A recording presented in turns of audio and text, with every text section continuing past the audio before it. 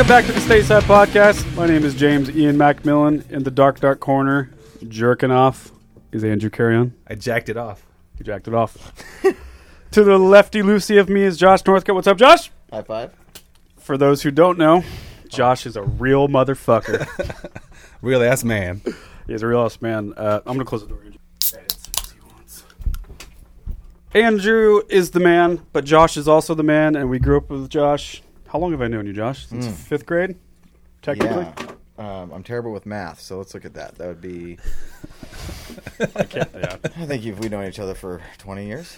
20 plus for sure. Yeah, at least. Maybe 22 years. I've Fifth known grade, you, so Andrew, that was like, what, since- 94?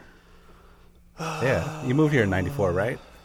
Here's how I do the Doesn't math. really matter, but... No, I know long, that 94 is what you do the year, and then it's one number above that is the grade. Does that make sense? Like 94 is fifth grade. Also, I'd like 95 is sixth grade. For us, not for you, because you're 1 year older.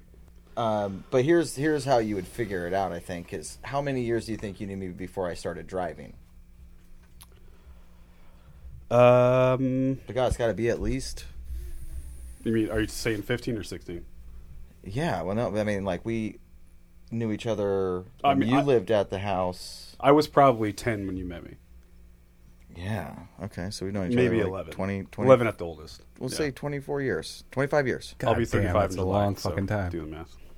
It's a long goddamn time. But yeah, not only is Josh our dear friend, but Josh Northcutt has played drums for a coon's age, as they say. I think that's a racist expression. I'm not sure.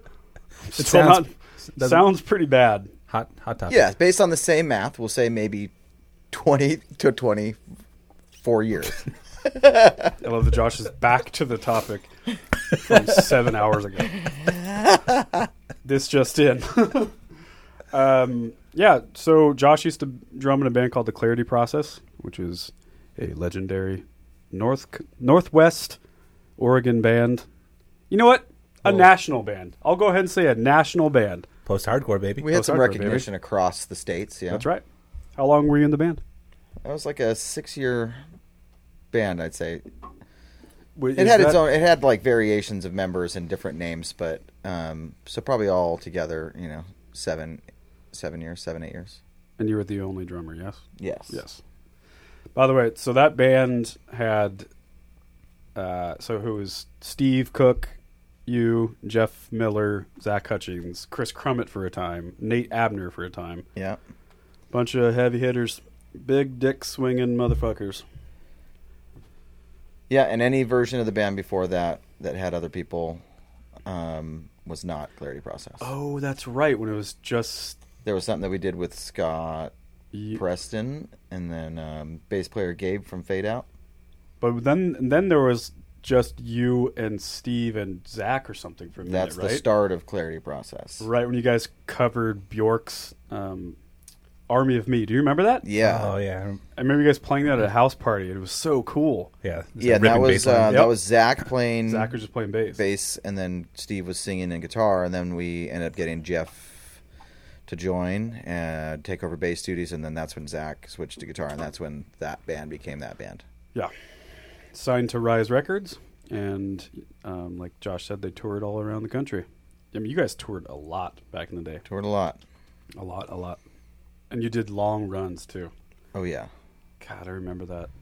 You would just disappear in a van. And I'd see Josh a month and a half later. I mean, it's like one of those things to look at it, and So crazy. it's sometimes 2+ month tours, and this is like without imagine doing that major support. This is like without a booking agent. We came across some notes that I think maybe Crummett had or Steve had or something of all the notes from a tour, and Zach would always book all these tours, and like Early days, he would book. early days. Yeah. No, I mean pretty much we never had a real booking agent.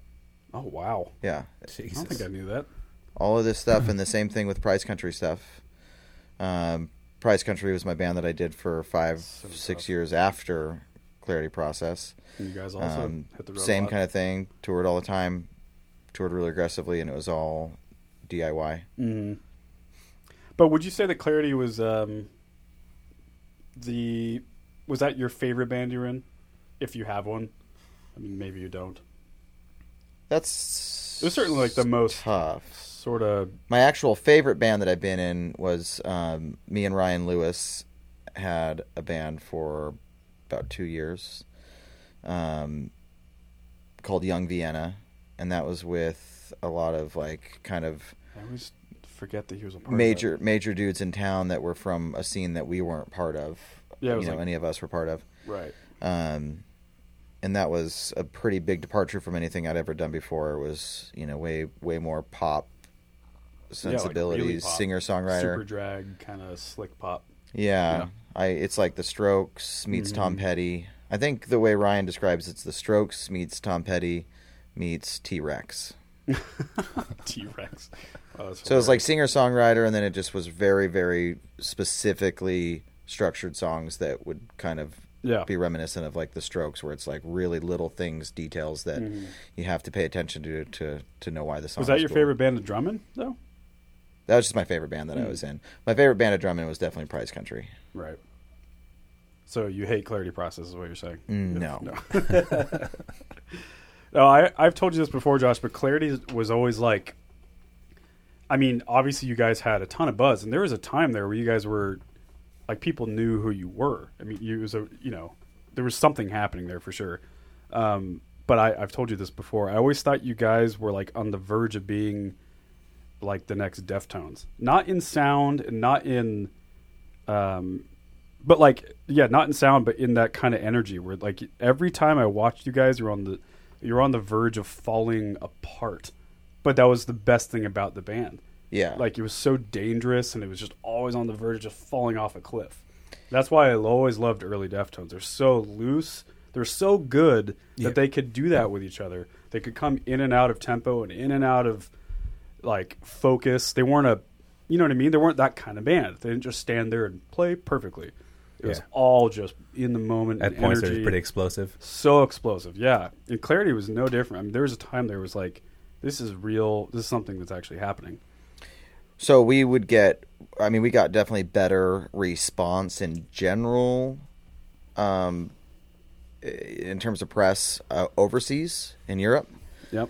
And the comparisons that we would get the most were Refused.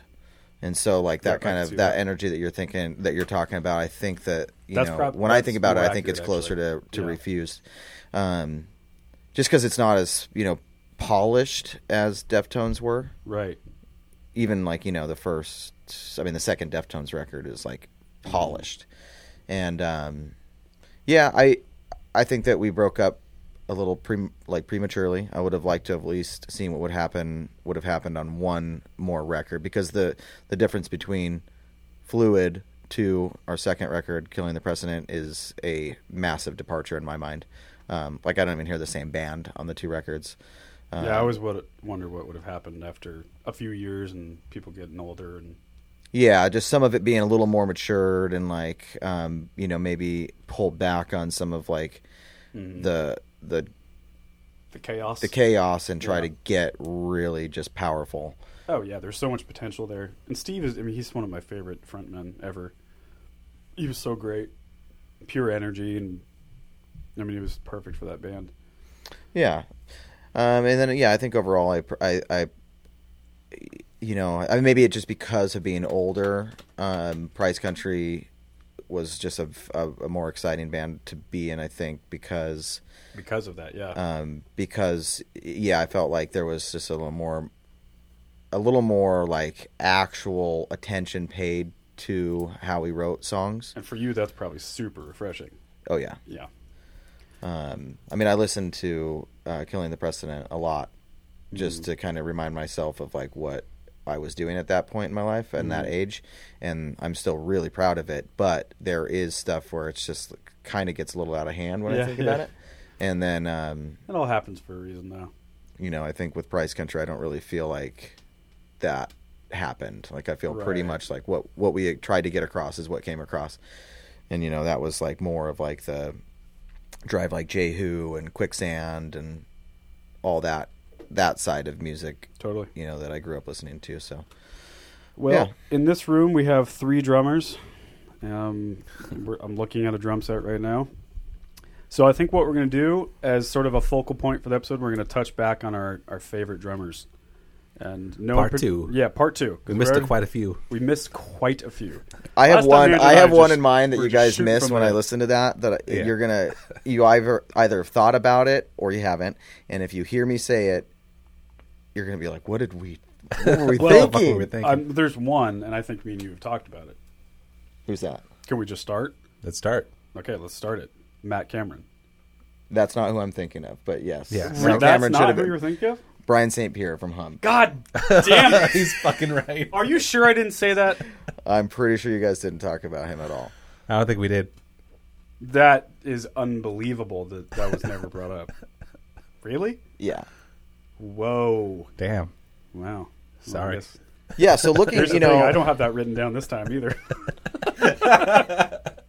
I went through and I was like really trying to pay attention to what makes me appreciate a drummer to the point that I would say that they've had more than just maybe just like a lasting impression, because I think there's a lot of cool playing that's out there. Sure. But I don't think that it means anything to how drums influenced me.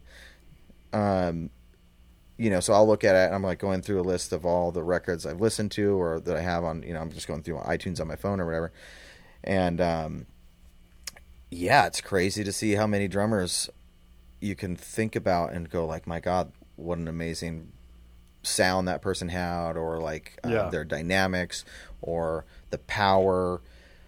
You're talking about like Gherkin, Jason Gherkin, and like there's just an attitude there. So it's, there's all these different characteristics that can really stand out, and how you narrow them down to what you like the most. If you were trying to say even the top 5 drummers, like I can't think of how you would do it.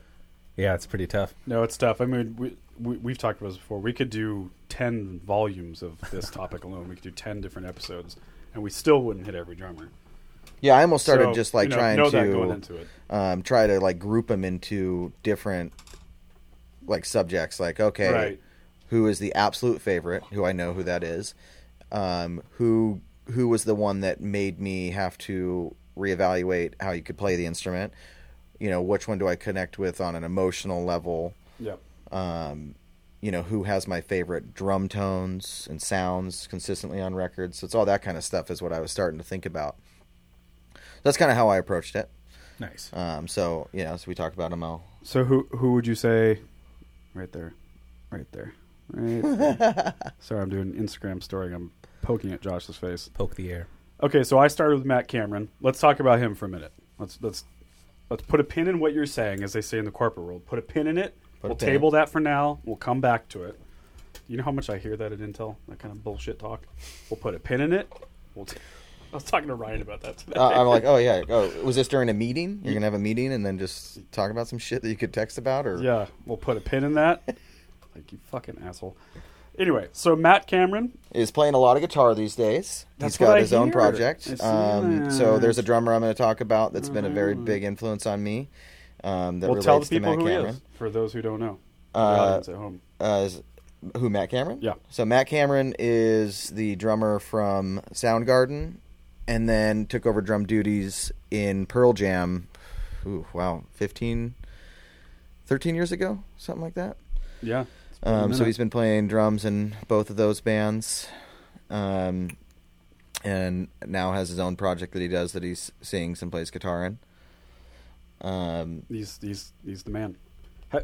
Use a descriptive word for Matt Cameron. I have one. Oh my gosh. I'll start. I'll just say, ahead. just he's just the baddest. Like, I was going to say he commanding. Commanding is really. I remember watching this Pearl Jam DVD that came out. There was a live show. Oh, I remember that they that one. released, and like you You watch showed this us guy hit cymbals, and it's like, Oh my God. just the authority there is like, I'm going to hit this cymbal, and he goes through the cymbal, but it's finesse, and it's He's not just hitting hard. He's not hitting like Travis Barker hard for no. which is my least favorite way that people play. Exactly. And by the way, Travis Barker is really good. No, we're not saying that. It's just Absolutely. the way he hits is not the way Matt Cameron hits. Matt Cameron hits with authority that but is also playing to the song. Oh You yeah. know what I mean? Well, also He's that, so and that's what's so fucking cool good. about him So as a drummer. crazy. I think is that in the rock world, you know, a lot of these bands get to have their style, and it like lends to the band. Where it's not like you're a drummer in a top 40 band that you just got to play drums in the background, Yeah. and or singer songwriter stuff, where you're there just to really support the songwriter itself. In a band like Soundgarden, you know, he's a huge part of why that band even gets to be Oh. that band. Yeah, Like they don't exactly. sound like Soundgarden, just Soundgarden because doesn't of Chris work without Matt Cornell. Cameron. They sound Simply like doesn't that work. because of every member in that band. Exactly. Bass, guitar, Yeah, totally. you know. That's a huge point. I mean, especially with that band. Like, Yeah. you can't take one of those guys out. And then, but especially when we're talking about the drumming side of it, Yeah. Matt Cameron can take any time signature and groove and just flip it on its head and turn something that seems like it's going to be just a simple riff into like something you really have to try to dissect and wrap your I head love around how to he even plays, understand. like, you know how Gherkin plays behind the beat? Like, Yeah. that kind of half at the time thing? Well, he does that too, but it's like, but it's not halftime. He does like this, it's, I just you say know it's what I'm like saying? swampy. Like he's just like, yeah, you're talking about maybe just like actual note placements. Note placements. Yeah, they're the most bizarre placements. I had Yeah, someone, he doesn't always do backbeats on a 2 and a 4 or Yep. In a halftime feel. Like on a 3, he'll like move them into like the and counts and Yeah. stuff, which are like in between beats. I heard someone point out, because he's one of the guys that's kind of hard for me to air drum to, like really hard, right? And someone pointed out to me that the secret with him is that he plays to the riff. I was telling your brother about this, and Jeff's like, "Oh my god, that's right." Yeah. Like, okay, listen to "Let Me Drown."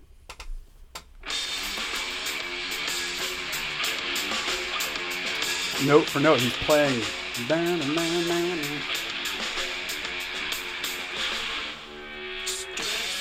You know what I mean?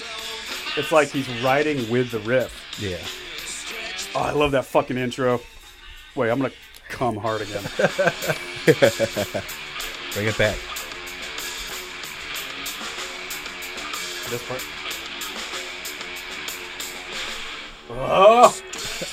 Oh, That reverb. what a God, I love badass! that. Yeah, and he's a good fit for Pearl Jam. Yeah, I mean like Spoon Man, you know, like what the breakdown section of Right. Spoon Man. Yeah, it's all that kind of stuff. So good.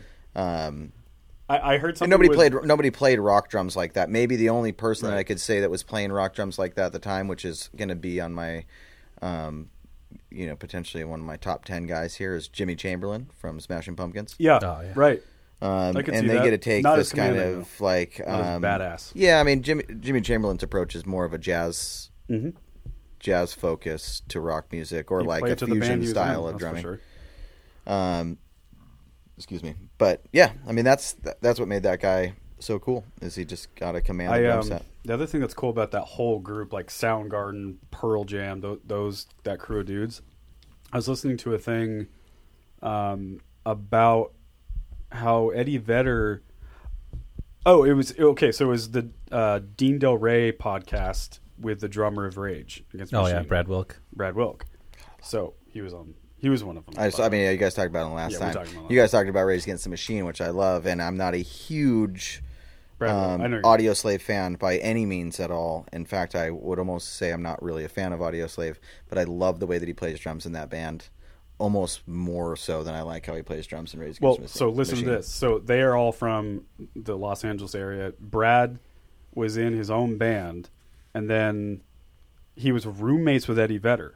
Yeah. This was prior to any of these bands, prior to Soundgarden, prior to Pearl Jam, prior to Rage. Right? No, Pearl Jam has just started, but they hadn't put out anything yet.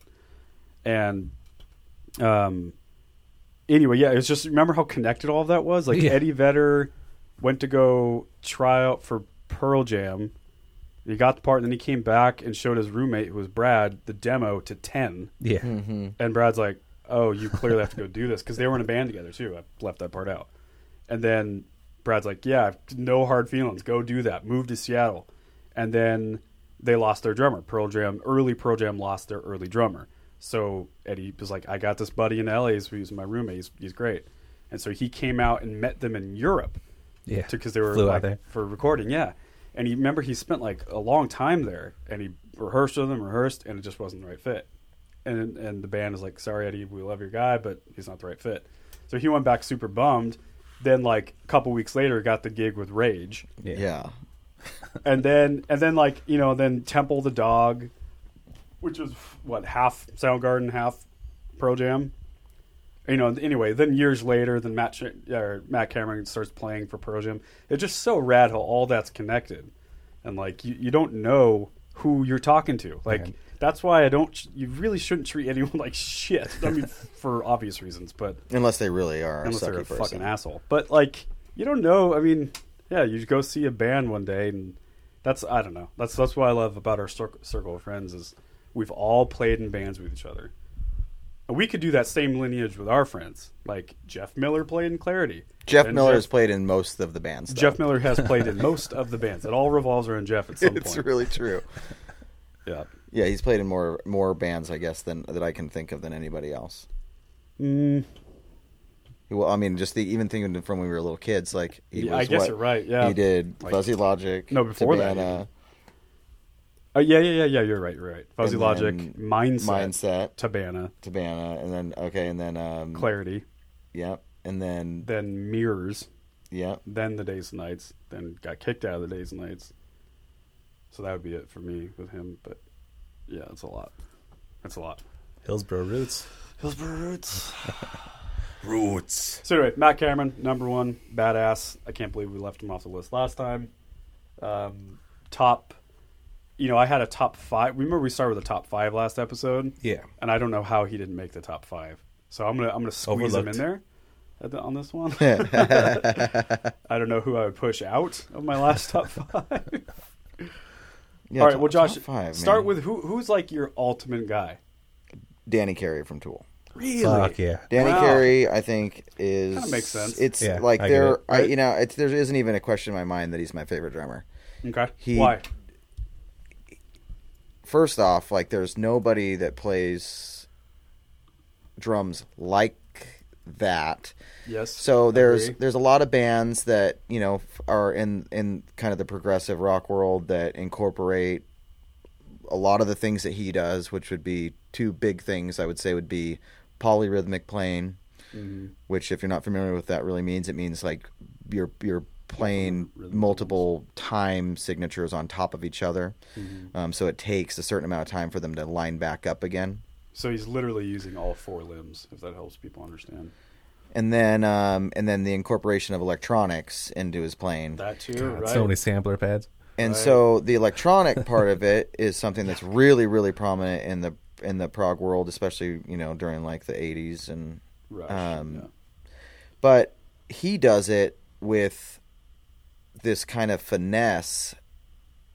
And so, I mean, I think of a lot of guys that incorporate electronics into their playing kind of being almost like Goofy. dumpy sounding, kind of like. Well, the thing I was going to say is he does all those things. We talked about this last time too. He does all of that finesse, like polyrhythmic stuff, the like clinic drummer guy. But he does all that with authority. He combines Matt Cameron authority, and he hits like a man. You know what I mean? He's doing all this crazy, super hard stuff to play, but he's playing as hard as Yeah, and he has a jazz background, and Right. so like He's his also a focus giant. is An ogre. coming from jazz, and then he brings a lot of that kind of stuff into his playing as well, in a lot of his cymbal work. He's the man. But yeah, I think that he just has this sound. It's like his drum tones on records. Okay, so we've all smoked weed. No, I haven't. Mom, I have not. Mom, I have. And so Probably smoked with you. one of my favorite things to do to ever really like listen to music is to smoke weed, Yep. get in bed, put headphones on, and listen to music in the dark. Oh, Sure. yeah, for sure. And That doesn't sound like something you'd like, Josh. As long as I've known you. but this thing happens where you get to start like hearing all individual instruments because you're focused so much, and you can like kind of Yep. hyper focus on things that I can listen to as bass drum sounds, just the tones that they get in the studio for his drums, and the bass drum will sound like it's 300 feet tall, Yeah. and his snare drum is Don't they tune 300 feet Didn't wide. he said they tune to the scale in which they play? Yeah, He's I one think of those that guys I that think does he that. does. He tunes in like triads. But then and then all while I'm listening to all that, like I get to listen to these big powerful drums going on that are just monstrous in my head, and then I'm listening to his cymbal work, which is like I think his Unreal. best. Yeah. I think it's his best attribute is the way that he approaches his What's a cymbals. good example of that, Josh? What's that? Jesus Christ! He's doing some shit on the hi hat, and then he drops in the snare and kick, but it doesn't seem possible that anyone could be able to do that. Oh, Oh, the breakdown to Eulogy? Is that what it is? well, there. I would maybe say that's that what it's it is. probably the actually the breakdown on Lateralis that you're talking about. Both sound right to me at the moment. Hang on, I'll find it real fast. But so it's like, all of his cymbal work is going on all around this big, powerful, really, really like driving, commanding kind of bass drum and snare work, and then just Okay, hold on. All right, here's the part.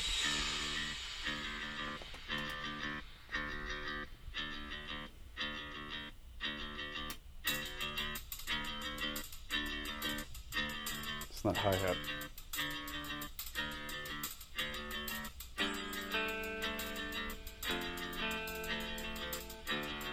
Even already, I probably would have lost it.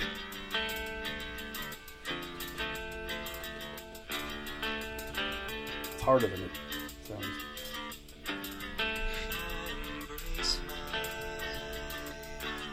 and so when he brings in the bass drum here, Yes. he's going to incorporate another counter rhythm. And then shot. Yeah.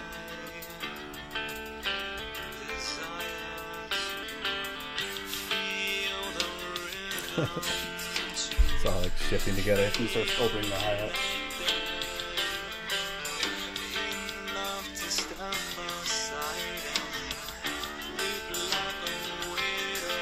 It's all one hand, right? Right hand? Yep, all right hand on the hi-hat, yeah. No. Makes my head explode. It's all swirling together. I've got a calculator for that one. Okay. God Song damn. is Lateralis by Tool. Go check it out. And there's just so much of it. It's like I I know. could find 10 different parts to talk about that. 46 So that's just my minutes. favorite drummer. So he's your main guy. He's my main guy, and I'm really, really excited for them to put a new album out. God, yeah. I expect to be happy about it, or happy with the record. And even if the record doesn't do it for me, I know that I'm going to get a million things out of that guy's playing. So Now, it's let like me ask even you if I don't something. like You the record as a whole, Well, that's what I was going to ask you. Like, if Danny Carey is your main guy, obviously Tool's not your main band. Tool's one of them for sure. One of them. Yeah, I mean, I would he's say one of them. Tool's like a top 3 band for me. Yeah, Really? yeah. Wow. Which is your favorite record? Lateralis. Same here. I'm an Inema guy. Yeah. I mean, I love Inema by, too, but by a small margin. Yeah, it's fun. And it's one of those things. I guess like I don't really, I've listened to him in other projects and stuff like that he does, and I guess they don't really stand out to me as anything majorly cool. It's him and Adam Jones. Yeah, They're like it's the just- duo from heaven. Yeah, They lock in a way that it's just yeah. I just think that I Space. think there's certain things that you react to that allow you to bring out the best of yourself, and a lot of the stuff that I think that he ends up playing in outside of Tool doesn't tap into any of the things that make him who he is to me. yeah. Which is fine because that's I don't get to dictate how he likes to play drums. So if he's in a band where he's just kind of doing the more butt rock side of it, That's what he likes. Yeah, he's having fun. yeah, maybe he wants to play some butt rock. So who would you say, if you had to guess, who's my main guy? Dave Grohl. Yeah, of course. I was just curious. But I also heard the Actually, podcast, and I would have known that anyway. Yeah, You're a meat and potatoes boy. Meat and potatoes boy. You might be. Dave I'd say Grohl, right? Abe Cunningham. Yeah, that makes more sense. Fuck yeah, man. I love that dude. Yeah, he's a very close second, I guess, for me. You know, and honestly, I would say that if I were to think about two drummers that I think are the most similar out of a list like that, Abe Cunningham and Danny Carey are the most similar to me. There's a couple reasons. Think about their snare tones, Yeah. like where they don't really sound like there's always a snare on, Mm-hmm. and like and then just their cymbal work. Yeah.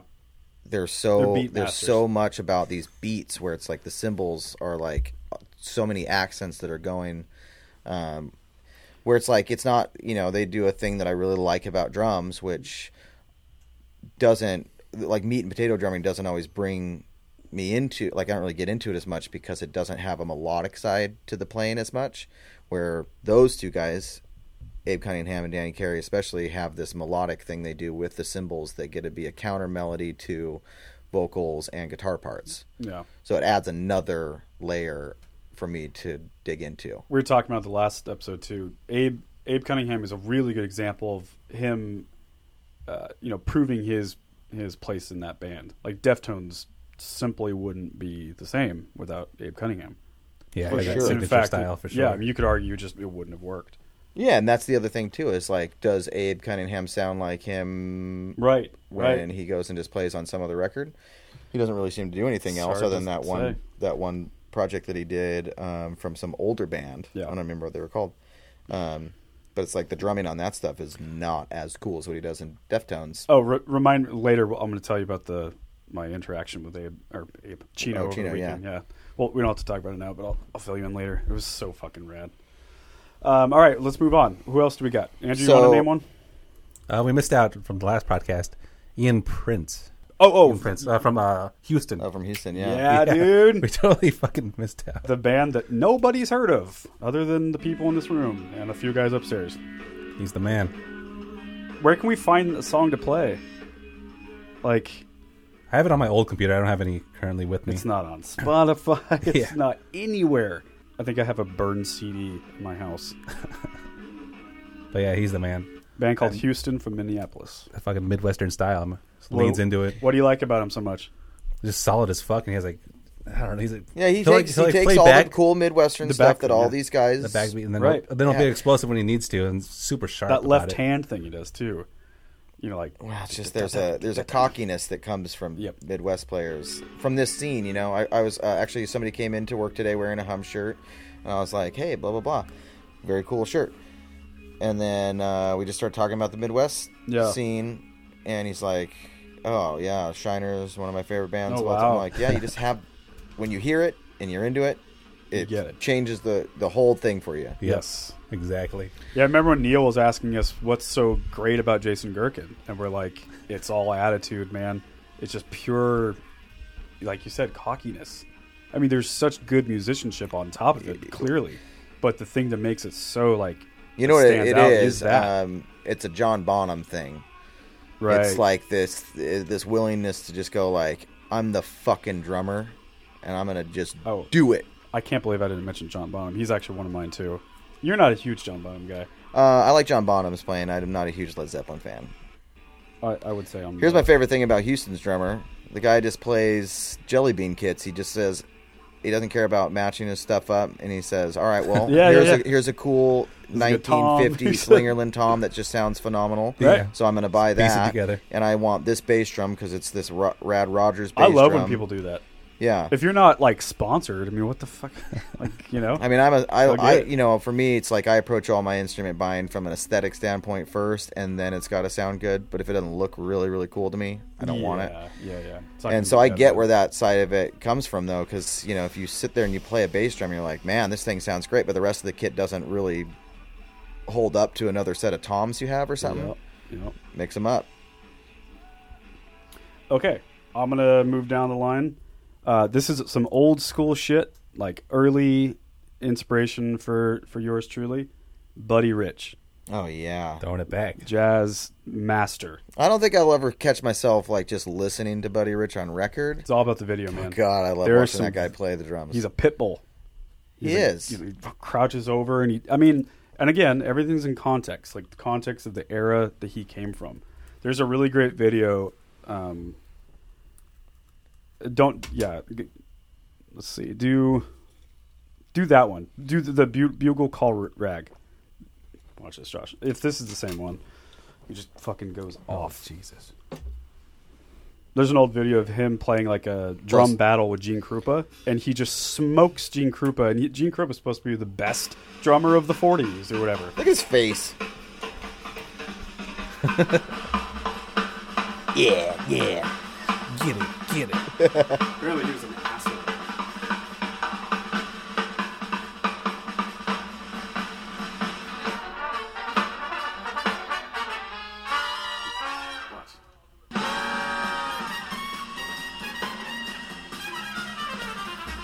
Yeah, you just have to have you just have this massive command of every rudiment that you can pull out at any point you ever want to. Fast forward a little bit, and you just, like right on there.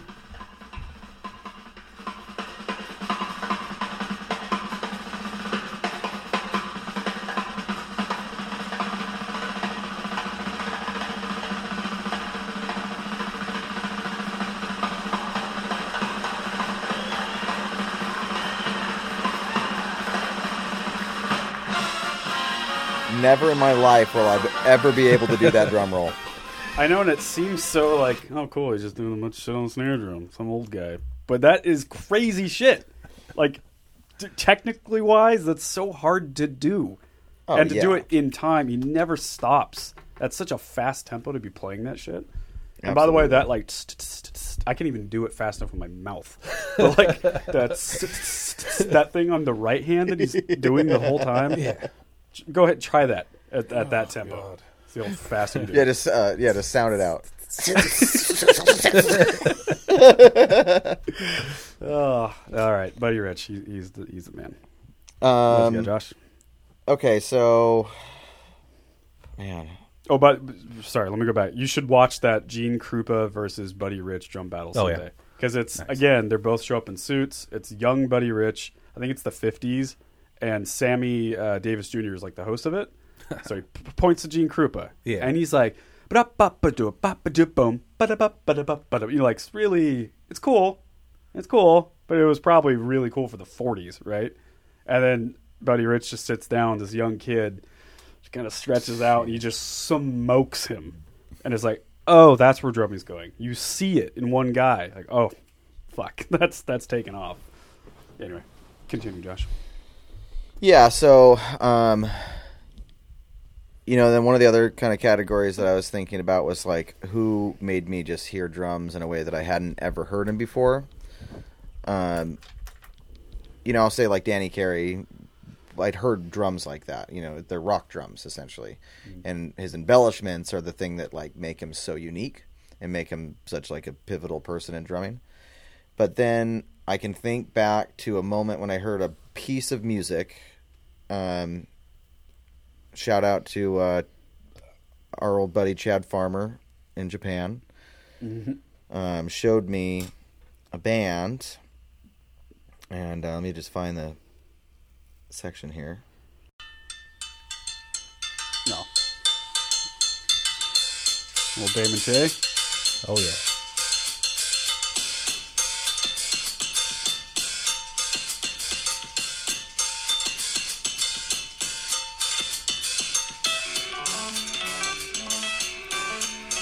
That is some freakazoid music.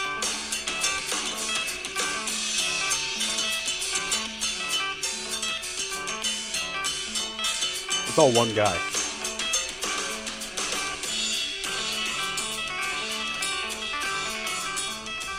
Did you hear us talk about him on the last episode? Yeah. I mean, all Did this we just do a decent job of? Oh yeah, and I mean all the stuff that's so funny about him, like just sit there, just take his pants off, playing his boxers, and just sweat his ass off, Nuts his are hanging dick out. and nuts just kind of hanging to the side, talking shit to the crowd all the time. Always. Yeah, I mean, he's one of the all-time greats, and again, not a whole lot of people know about him, which is so crazy. Yeah, But he's it's a love or hate kind of guy. Like there's That's going right. to be people that just really do not get on board. No. So I remember hearing that, and I was like, because stuff like that we just heard. It's not like no one has ever done anything like it. Yeah. Certainly nobody's ever done it in that kind of context of the band that he's in. Yeah. But we didn't grow up listening. We grew up listening to rock music, so it wasn't like we grew up with parents that were listening to fusion and jazz all the time. My parents were listening to like early Genesis. That stuff was pretty nuts. But yeah. I hear what you're Yeah, saying. but I mean that's prog music essentially. and swing jazz and stuff. But yeah. And so I just remember hearing that and just going, I've never heard anybody do anything like that before. Sure. Yeah. And I think I must have spent 5-6 months like putting this particular record, What Burns Never Returns by Don Caballero, on regularly, just trying to see if I could understand it, because I We didn't thought you understand it. were either losing your mind or you were just really in love with this band. 'Cause Yeah, you it were took me a while to get it. But Yeah. when it hit though, it was I remember fucking you showed crazy, man. You showed. There's 2 times that you showed me bands where I not only didn't get it, but I was laughing at your face. Like, haha, why do you like this? The first one is Dawn Cab. The second one is the Dillinger Escape Plan. Mm-hmm. I remember you showing the Dillinger Escape Plan Mike Patton EP, and you're like, dude, I don't know if you even said, like, I don't know if I hate this or if this is the best thing ever. We Well, sat I in your definitely had truck. listened to that band for a long time before that, but that Yeah, I mean, I like, heard him too, but I didn't like that was dig in the way you that did. was a pretty insane. I mean, it is I'm the bastard of her hammer. yeah, man, that's a pretty insane spastic. record. Yeah. We will rock you. It's only 4 songs, and I could have definitely handled Fuck. 2 more albums of that. I know. Although it's like I love, Homeboy did a good love, job, love, love Miss Machine. Of course. I love Ironworks. Love Ironworks. Like I'm a so it's fan. like I'm so thankful they ended up finding that singer, because Greg to Greg me is the is a much better fit for that band than Yeah. their original singer. And there's going to be diehard fans that'll totally disagree with that, but that's fine. Do you have more to say about Damage? Yeah, so I think that I just ended up hearing. So I was like trying to like regularly listen to this band to really see if I could figure it out and understand it, because when I would hear it, what I would hear was just like jamming, full on just jams. Like they're just like going into something they didn't plan on, and then they just kind of roll with it, whatever. And it didn't sound like it was premeditated as much as it turns out it really is. Right. And I remember the apartment that I lived in with Mark over by Shoot Park, The Apartment. which I still can't fucking believe they let me have a drum set. Yeah, that was so I rad. know. Nobody let me have a drum set. Nobody called the cops because they You were just worried about simply did it. going to jail themselves. So Yeah, that was no one gave a shit. very Right. fortunate It's and a great complex. environment to be Yeah. able to live. But there was a moment when I was cleaning, stoned as hell, and I heard a thing happen on the drum set that was like, holy shit, that's the cue. Like they've been doing this thing, it's just rolling and churning, and it's just this chaos. And then I heard a bell hit, go like ding dong, and then one at the end of that bar, the band switched into the next section. And then I was like, oh, that's how I can find it. That's how I can start to like know the songs. And like now I can listen to Don Caballero songs, and I can hear, I can play air guitar to every guitar part, bass part, drum Right. part. You You know, I know mean, the I'm parts going to now. not hit every drum note, but I can You can get through a lot of it.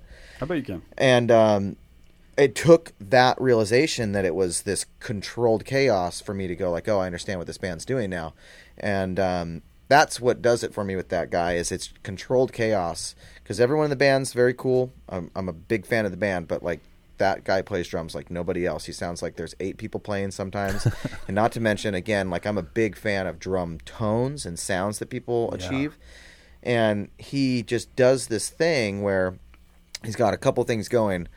One, his drums just sound insanely huge, and he just plays this old Pearl kit. You talked about it before, where he's never changed his resonant heads, and so it's like, you don't have to ever change them, but it definitely helps to keep the drums going. But he also plays a lot of like Sabian B8 cymbals, which are like the cheapest cymbals you can buy. Right. But the thing is about him, and Stefan can attest to this, he recorded So Price Country Aaron, the singer, was in a band called Shame Lady before that were killer, and their drummer was a badass.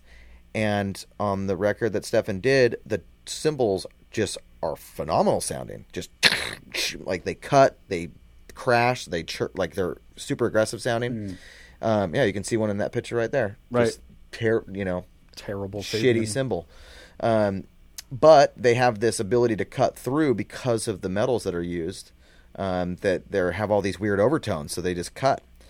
And then he also uses 2 snares. So he's got one snare that he mainly uses in that weird position down by his ankles that just is tuned lower. And then he's got a side snare over to the right by his floor tom that he uses all the time that's tuned way, way up. And so he's got these 2 distinct drum snare tones that he'll use at the same time, like ba ba da ba da, and they'll like bounce back and forth between the 2 snares. I always forget about that little snare on the side. Yeah, and so it's just this controlled chaos, and that's that guy's deal for me. Is he just doesn't care at all. He literally doesn't care. He talks shit to the crowd, and then he just beats the hell out of his drum set. So another drummer that really does the same kind of thing for me too, that I'm sure that you guys haven't really heard much of, but have been one of my favorite bands for many, many years at this point, the Velveteen. Yeah, I never really. Their drummer that they got, they had an original drummer. That's like one of his favorite bands, right? Well, Ryan wouldn't love that band as much, I think, for the stuff that I like. Although I do like all of their records, but the band that Crosstide, Ryan's original band or main band that he was in for such a long time, they used to play with the Velveteen a lot, and they played with them during the earlier years of the Velveteen, which wasn't as crazy and chaotic as they ended up getting. And that was with their old drummer who ended up passing away. I think he had brain cancer. So the drummer they got after him is a guy named Casey Dietz. And he does the same kind of thing as Damon Shea, his own kind of approach to it. But it's just this controlled chaos. He plays so many notes, and he does fills that you just could not imagine getting yourself to ever be able to physically do, or fit them into this little tiny section. Nice. Yeah, I'm not too familiar with it, but anything you suggest, hang on. Let me see if I can find something here that I can just give us a quick little reference. Do it. Yeah, this would be a good one. Let's hear it.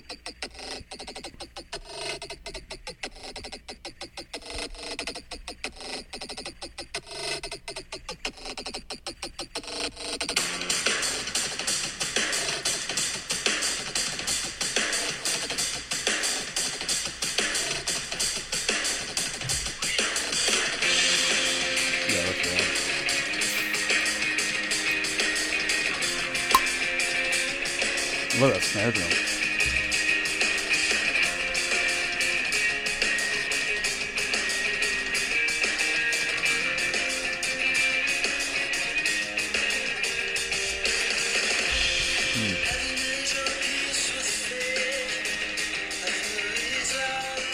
That's rad. That's super cool, man. I'm missing that band more. The Velveteen, right? Right, Velveteen, the Velveteen, yeah. Velveteen. Yeah, and so those are two of my favorite drummers that have been, in that kind of part of my brain. Can you, before we move on to a different drummer, can you explain to me and to non-drummers how the hell Damon Shea plays the part that you played for everyone? The Yeah, so it's a cowbell is like the first. How's he doing the hi-hat though? So the hi-hat is a technique where you actually like splash it with kind of. So the psst, psst, he's not hitting with a stick. Right? Yeah, you basically you bounce your foot against the hi-hat, but instead of like pushing down on it like you would like tss, tss, tss, tss, tss, like normal with your kind of maybe the play it again. Oh yeah. Yeah, he's like doing some weird shit with his foot to make it. Yeah, so it's not normally when you're counting time or doing anything on a hi-hat like that, you're using your toes, like right under your toe. to kind Right. of push down into the hi-hat. When you do this kind of sound, when you're trying to achieve this sound for your hi-hat, you actually like don't use your toes, you use your heel. Like you bounce the heel up against it. So you actually bounce them back and forth. So it's like you do the downbeat on your toes like normal, but then when you lift up, you actually bounce your heel over, and then it just splashes the hi-hat. So it goes like Right. That's so crazy that he's hit. Listen to the hi-hat, people. That. He's doing that with his foot only.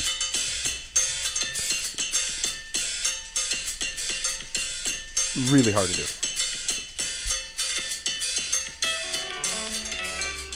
Okay. Yeah, and Okay. so I mean that's allowing his hands to like bounce around on toms when it comes in, and then Because that one track of him doing the hi-hat would for me and Andrew to do it, it would sound like if we were just using our stick, psst, psst, psst, like a disco beat, just the open thing. which would eliminate you using that hand for That's right. another part of the drum set. Right. Yeah. Yeah. And actually, that particular technique that he uses is part of how he sounds the way that he does. He sounds like there's a second person. Because he does or that he's- shit all the time. I think they call it, like, one of his nicknames was the Octopusin, because it just sounds like he has 8 limbs playing at the same I always time. called the Danny Carey the Great Octopus. So yeah, those two guys Cool. have this kind of controlled chaos. That's the way that I would describe them. Love it. Andrew, you got one for the group? Did we talk about Joey Castillo last time? I don't know. I have that written down too because I couldn't remember either. He's I don't know. Let's assume we have it because he's a beast. Yeah, I love the parts he wrote in Queens of the Stone Age, but it's kind of weird when he played live. Like I didn't like how he choked his ride. He always crashed on it. I really did not like that. And But he always sped up. yeah, But you know what? He's better now. well, yeah, Like, you play he's him. tightened the fuck up since he left Queens. Yeah, he's a I miss fucking him maniac. though. I think he's better for Queens than John Theodore. Oh, I thought we disagreed on that. Well, I think you came around to it. I am coming around to it. I fought it for so long. This is the wrong dude for that band. I'm, I like talking about drummers. I've got John Theodore and Thomas Pridgeon, who are both Mars Volta. Thomas, Alumni. I don't get it. Here's the thing. Oh, I love that Thomas. record. Oh yeah, well, clear. Thomas Pridgeon is so good. I mean, obviously, I'd be a dumb fuck to say he's not a good drummer, but he's not my thing. Like every time I see him play, he's just fucking. He's just always doing a fill, and he's always chaos, and it's just like, all right, we get it. Yeah, lay it I down at one mean, point. he's one of those dudes that That's what he does. I wouldn't necessarily say is one of my favorite drummers so much as I love what he did with the Mars Volta. That guy's too, by the way. Sorry. Bedlam is,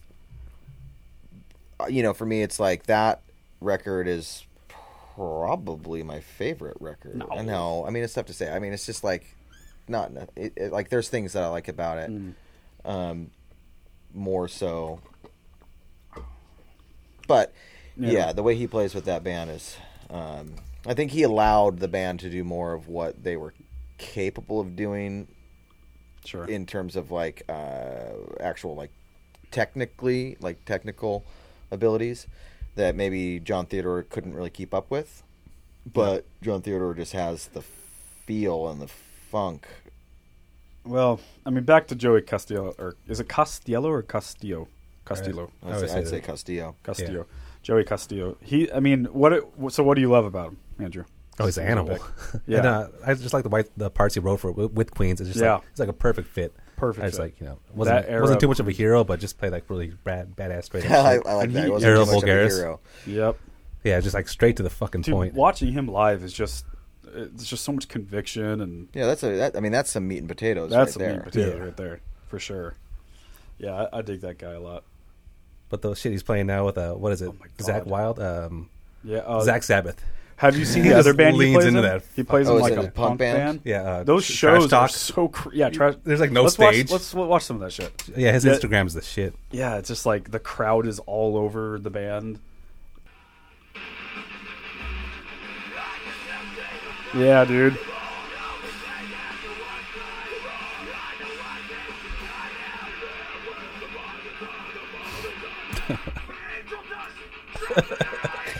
I mean, that looks fun. Objectively fun. He's got a cool way he plays too. It's pretty original. You know what this makes me think of is, I mean, they don't sound like him, but it just kind of made me think about it for a second, is Every Time I Die, and wonderful to have Goose playing drums in Every Time I Die. Yeah, I know. Good for him, man. That's so cool. That's some big league shit, man. That guy deserves it, man. It's fucking awesome. He better touring a lot, because they always tour. Yeah. I mean, Every Time I Die is one of those bands that, whether you like him or not, if you're a rock guy, you have to take your hat off to them. Oh, they're the baddest, dude. They're just the baddest. They've been around forever. They never take a break. Not really. Yeah. They're just road dogs, man. Look at this shit. Yeah, this is the video. Woo!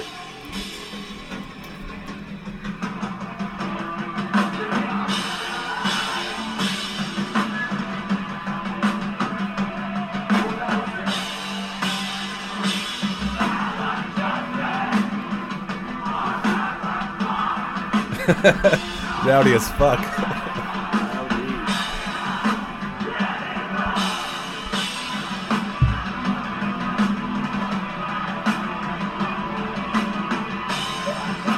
God, he's the shit.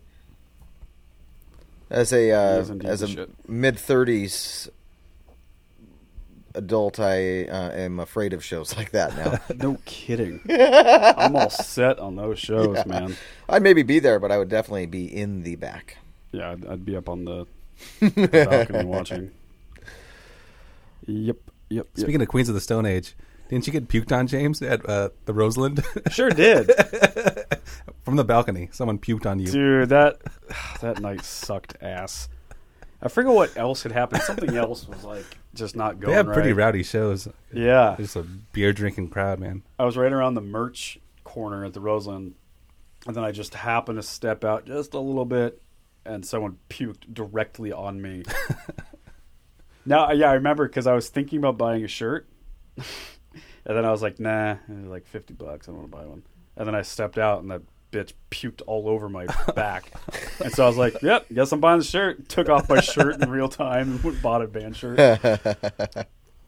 Ooh, what's that video? Joey. What's Zach the handle? Sabbath. The Joey C? Okay. Yeah, the Joey C.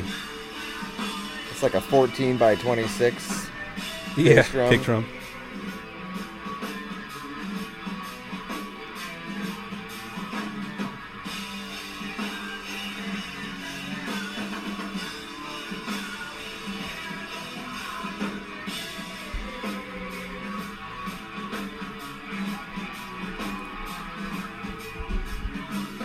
Fuck yeah. Zach Wild, that guy's got some ugly guitars.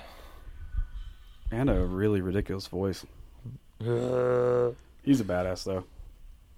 They play what's their name? The band he's in, the big Black Label Society. Mm-hmm. They played at the Crystal Ballroom, and I'm still not a huge fan of him, but you couldn't deny it that night.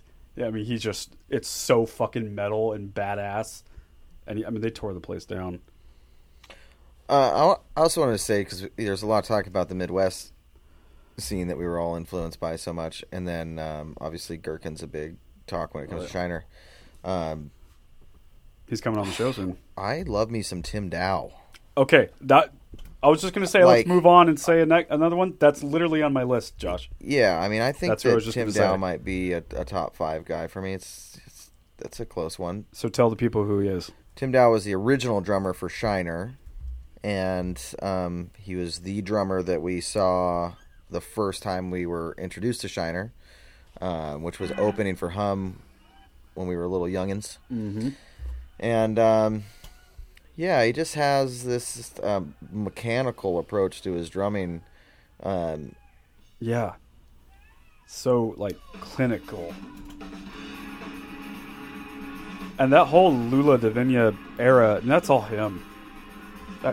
This beat right here, My Life as a Housewife. Yeah, there's a lot of cool guitar playing in the band during this time, but, he was, playing a lot more,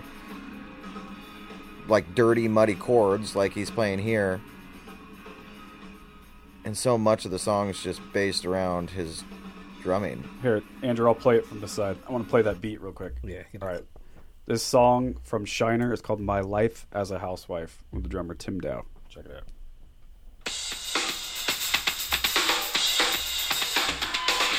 It's still so crazy, that intro. One more time.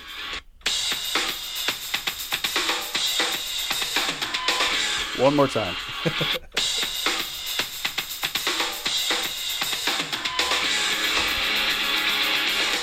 So good. So what's so funny is like as a kid hearing that, I was like, how could you ever do that? Like, who, you know, I couldn't learn how to play that drum beat. And Crummett learned how to play it. He was the first one that ever learned how to do it because he, as far as I know, he learned most of that album when he was taking drum lessons when we were kids. Yep.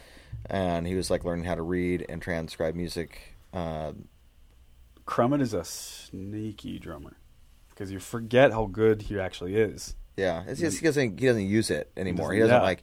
I mean, even like it's even when he was doing Crashlands and stuff, there was a lot of really cool things that he would do in there. But he was playing just more rock at that time. He wasn't pulling out some of like he can hang cool tricks. But what you find out about that drum part later on is that it's just about the actual sticking. Like you have to just it's like commit to it. Yeah, you have. It's like you maybe you turn around from what you're used to doing, and as long as you can start to incorporate different sticking patterns than you're used to.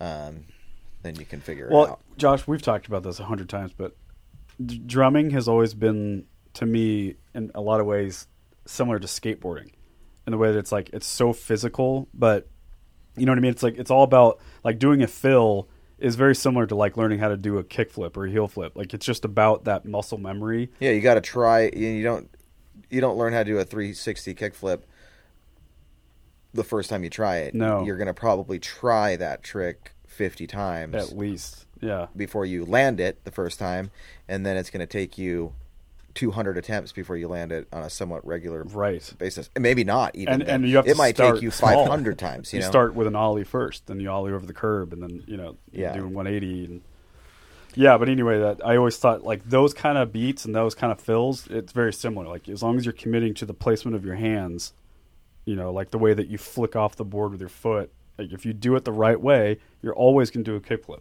You just learn how to do that. And the thing is, I would say too, with that analogy is that when you're first getting into it, doing an ollie and just getting yourself to lift off of the ground is an amazing feeling. It seems impossible. And much like, the thing that happens when people sit down, they all play the same horseshit drum beat. Yep. Why does everyone? That's actually like pretty advanced from if it's like the first thing you can play, right? Because like trying to get your hands and your foot and your right hand to do anything different is pretty impressive. But once you've landed a kickflip and then you're like, okay, cool, and then once you do the 360 kickflip, now you've opened yourself up to be able to do any trick that's in the book as long as you can put the time in. Same thing with drumming. Once you hit a certain point and you've learned how to do certain fills with muscle memory or certain feels, then all of a sudden it's like, okay, you can like react in a moment. Totally. When you're playing a show and like maybe pull a fill out that you hadn't done before or try something just to see if you can get there. Or if you drop your stick, to get back in. And absolutely. There's one beat that I always say that for me, like really taught me like the meat and potatoes of how to break up your limbs when you like. So the beat Drain You. Yeah. Do da do da da do da. But when I was a kid, I used to think it was where you hit the da da da da. You hit your right hand. Yeah, you hit your hi-hat twice too. Yeah, you don't. You hit it once. It's just the right hand stays doing that. What is that, eighth note?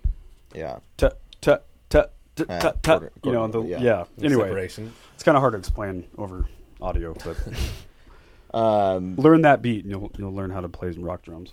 But yeah, so Tim Dow, I mean, that guy just has like this very, very kind of like clinical way that he plays the drums, and it. Agreed. He's great. It was for me, it was like a big thing because it was like maybe the first time that I was really having to be aware of like knowing what you're playing and playing it the same every time, and then. And he was also one of the first guys that I realized that you can be in a rock band. You don't have to hit super fucking hard all the time. You definitely hit with conviction, but you don't have to Dave Grohl. All right, I need to piss super goddamn bad. So let's all take a ceremonial piss break, and we'll jerk each other off, and we'll be right back.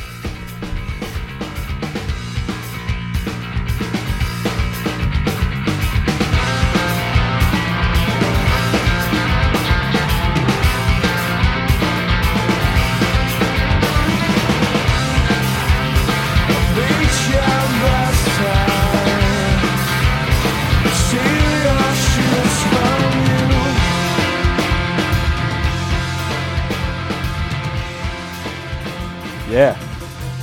We back. I had a pee so hard. Josh, did you pee? So hard. I peed my pants. Wow. I'm so lucky. Well, you're just lucky that there's a blanket under me. Yeah. I guess that's right. Andrew, by the way, is a goddamn camel. He'll just sit here all night and drink 25 beers and never pee. He'll pee once while being here. Because I have the bladder of a little girl. Little camel boy. Mm-hmm. That's your rap name, dude. Little camel. Oh, little camel boy.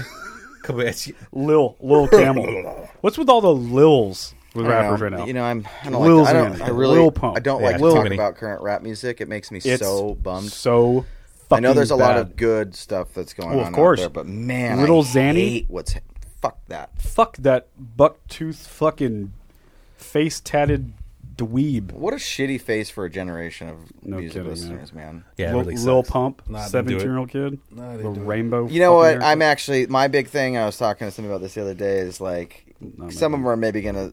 None of them are gonna survive rap. Like none of them are gonna have successful. They're all gonna die. They're all long-term taking careers. fucking painkillers and Xanax. But for me, the thing I like to know is that most of them are going to end up being 35 years old. Mm-hmm.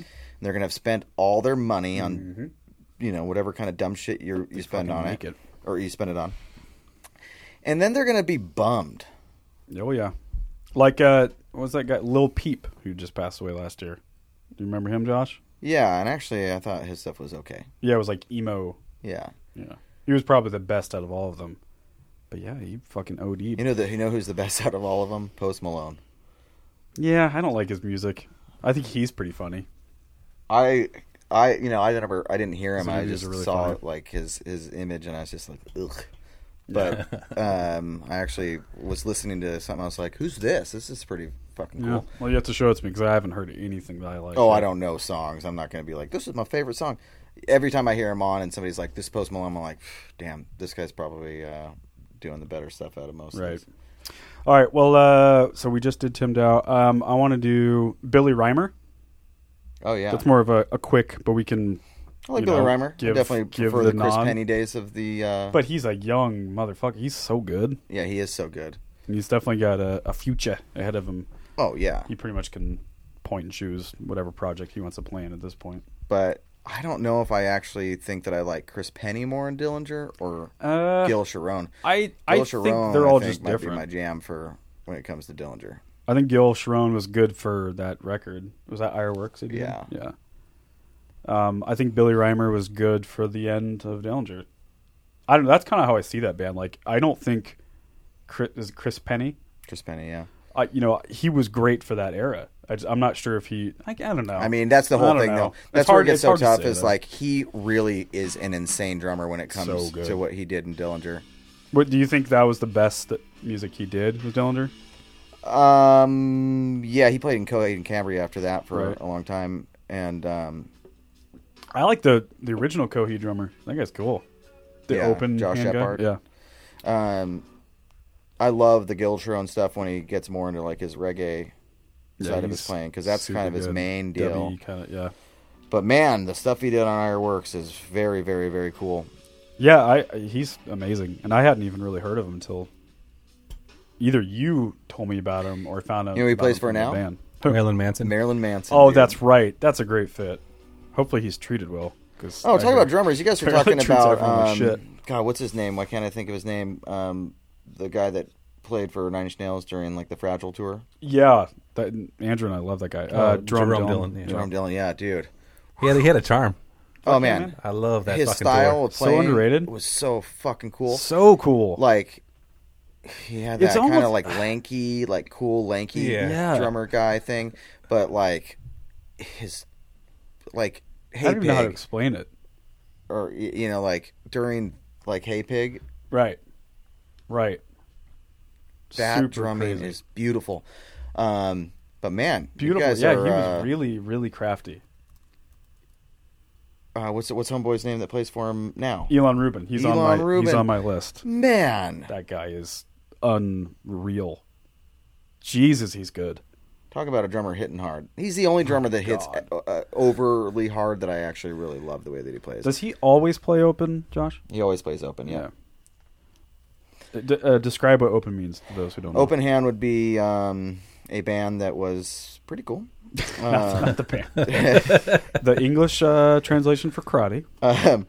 Open Hand would be where you approach all your playing. You play like a right. You set up like a right hand drummer, but then you play your lead and like hi hat and ride and stuff like that is with your left hand instead of your right hand. So you're never. So you actually, over. You don't cross your hands over. There's a lot of guys that do it. One of my favorite drummers of all time that I was going to bring up would be Carter Beauford from Dave Matthews Band.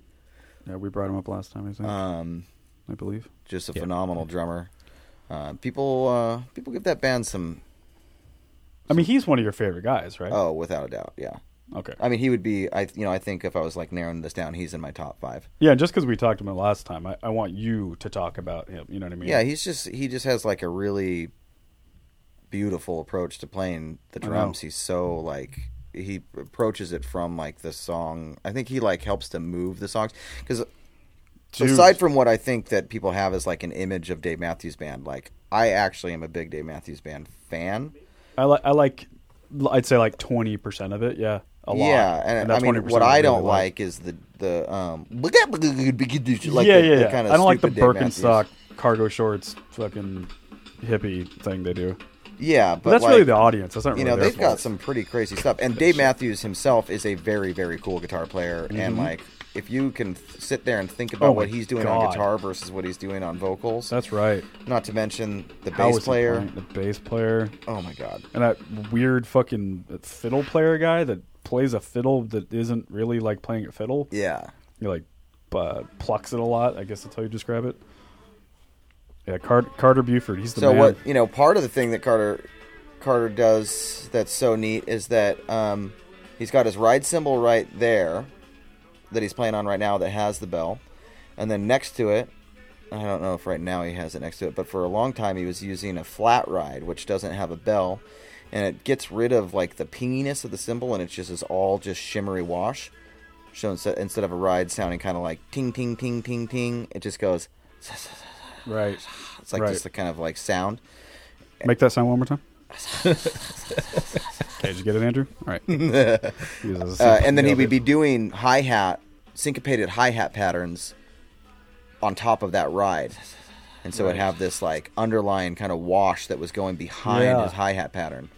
And that's a really major technique that he would use. Yeah, he's the fucking man. A little bit dorky for sure. You don't got to wear a racing jacket to play drums, or sure don't. The second I see a drummer put gloves on, I'm a little bit disappointed. It's a little much. But number 41. Breeze. Okay, hang on. The video. There's a fill that he does in this where he goes around his toms. The song number 41. This song right here in this video, right here.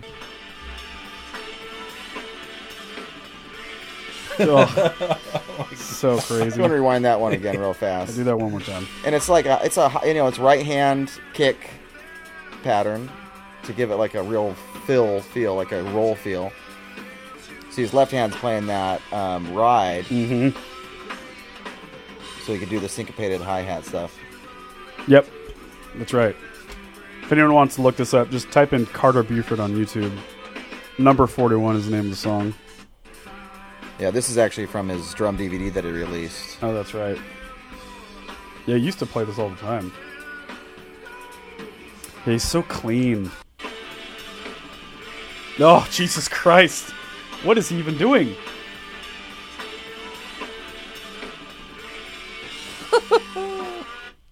Look at that slow-mo.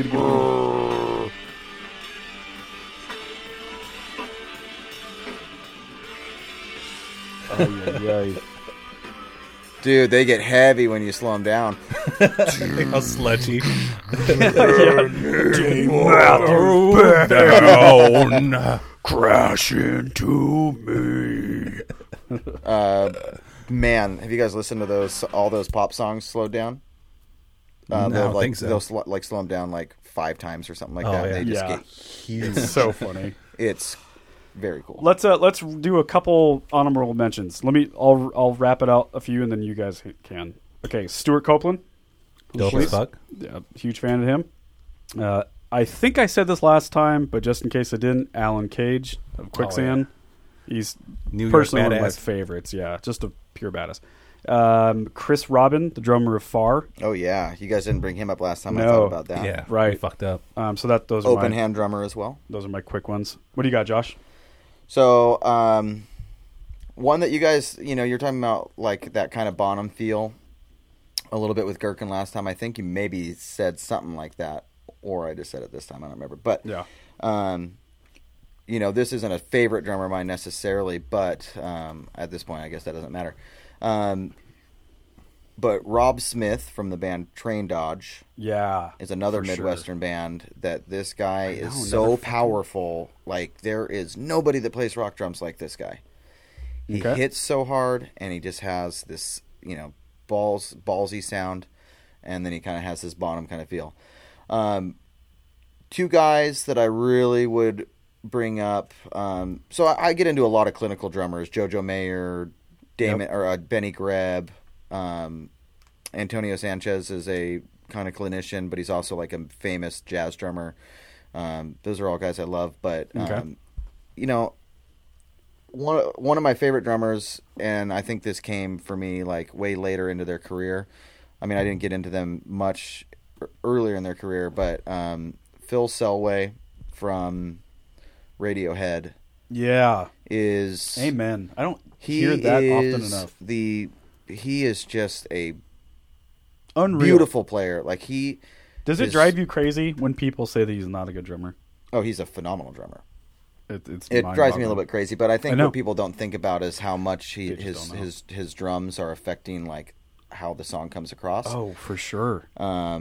And his drum tones. Again, so two guys I was going to kind of lump together for me that have a similar thing is Phil Selway and then Jimmy Lehner, drummer from Tristeza.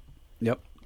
They both have these just crazy drum tones, and every record you'll hear 8 completely different drum sounds. Yeah. And they have this cool push and pull that they can do that I think kind of lends to the band's. And both of those guys, are you talking about Phil and him? Yeah. Drummer Radiohead, drummer Tristeza. Both of those guys, they play in a genre that's not supposed to be a genre in which like we would say, you know what I mean? Like we wouldn't pull that genre and go like, those drummers are rad. Yeah. Because it's like such a chill, different kind of genre, but I don't even know what I'm saying. You know what I mean? It's not like the stereotypical genre that you would think a rad drummer would exist in, I guess is what I'm saying. Okay, so I want to give my last two, if anyone's listening to this at all and they want to maybe hear some really neat drumming that I think needs attention, there's 2 bands that have been huge influences for me, both from just like a technical playing standpoint as well as just pushing a little bit of boundaries on an instrument sometimes would be a band called Aiming for Enreich. They're from Norway. Drummer's name is Tobias, and then some letter that I can't pronounce. But they're an instrumental duo. A lot of loops, to the point that the kind of looping that happens on a guitar that you either can do it or you can't. Right. And then a band called Dawn of MIDI from New York, and they are a massively polyrhythmic band. And the drummer Kasim Nakvi, his drumming is I think some of the coolest drums that have been done in the last 5 years. I'll go check him out.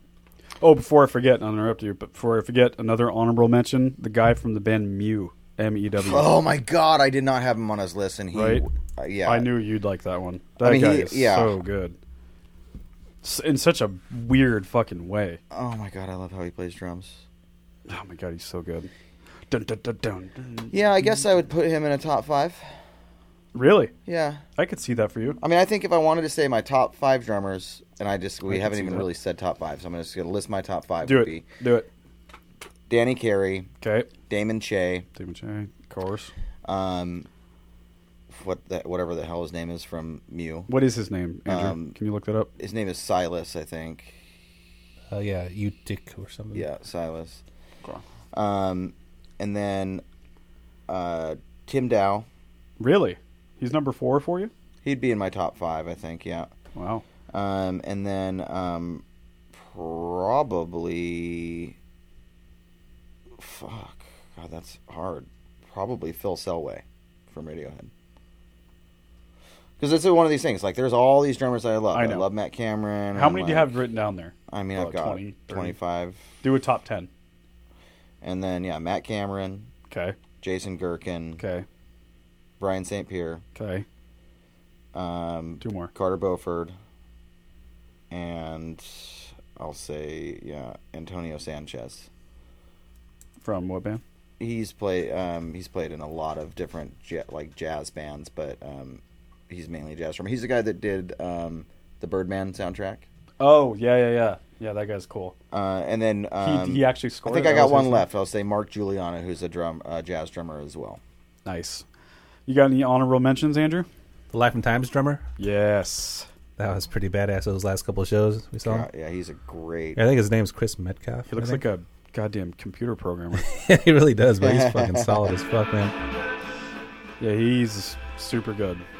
What else? I think that's it.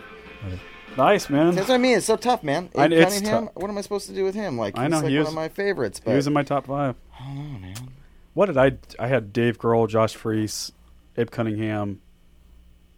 I don't know who else. My other 2. Oh, Jason Gherkin. I don't know. Like, what I think that I like Abe Cunningham more than Brian St. Pierre? Do I have to know if I like one of them more than the other? I like them all. Gun to your head. 5, 4, 3, 2, 1. Let's try it again. 5, 4. Abe 3. Cunningham. See, I'll give him. That's how you decide. The push over some humdrums. Only by a. Maybe it's because there's so many more records too. I got so Right. much more material that I get to pull from That's Mr. Cunningham. See, that's fair. God, that's so crazy. These guys are so talented. And Brian St. Pierre, like, after Hum, he just went on to just be a normal guy, right? Yeah. I don't think he even really drummed in anything else. That's so crazy to me. Yeah, I just love his drumming so much. But just this day job guy. Yeah. Whew. God, I don't like thinking of like your favorites. Like, what are you supposed to? Oh, it was like this weekend with Chino. We did this just to fill people in. We did a music conference. Me and Neil went down to this music conference down in Bend, and on the panel, one of the speakers was Chino from Deftones. And they were talking about how, like, a lot of people in Bend don't know who he is. Like, they have no idea. He'll go walk the street with this guy that booked the festival. His name's John, and that's just so crazy to me. Like, I would know him from 20 blocks away easily, right? World international rock star, but to all these fucking good old boys in Bend, Oregon, they had no idea who he was. And anyway, I guess he was getting his haircut from some old timer at a barbershop because he's lived there for 5 years, and this guy John, who gets his haircut there too. The old guy was like, yeah, so that your friend Chino, you called him, I think, like Gino at first or something. He's like, you mean Chino?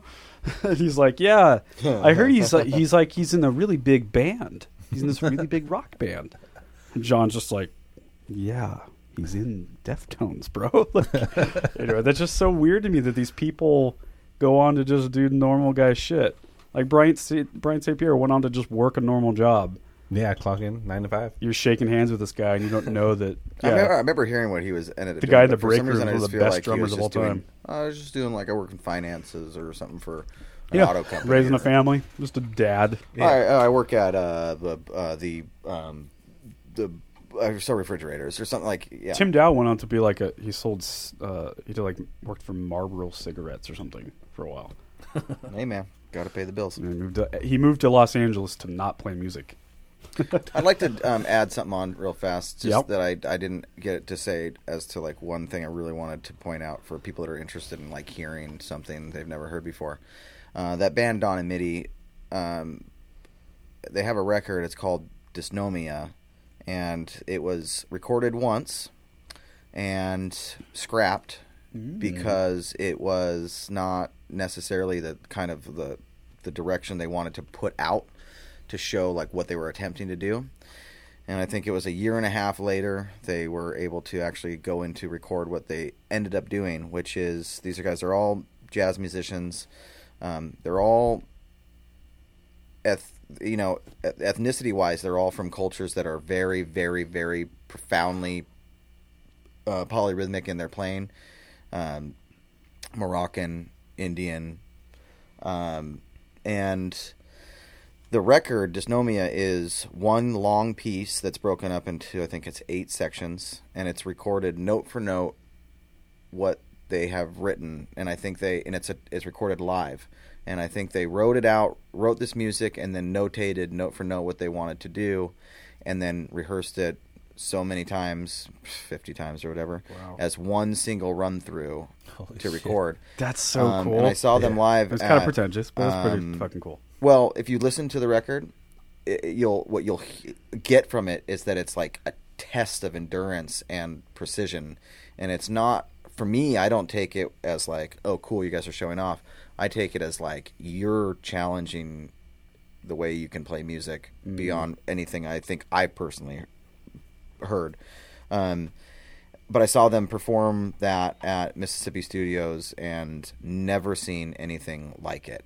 The piano player basically plays keys and then reaches his hand into the piano to like mute strings. Oh, that's awesome. But yeah, if you want to give yourself a chance to hear something, it is also a test of endurance for yourself to listen to. It's like, I think it's 46 minutes. Fuck yeah. Sit with it.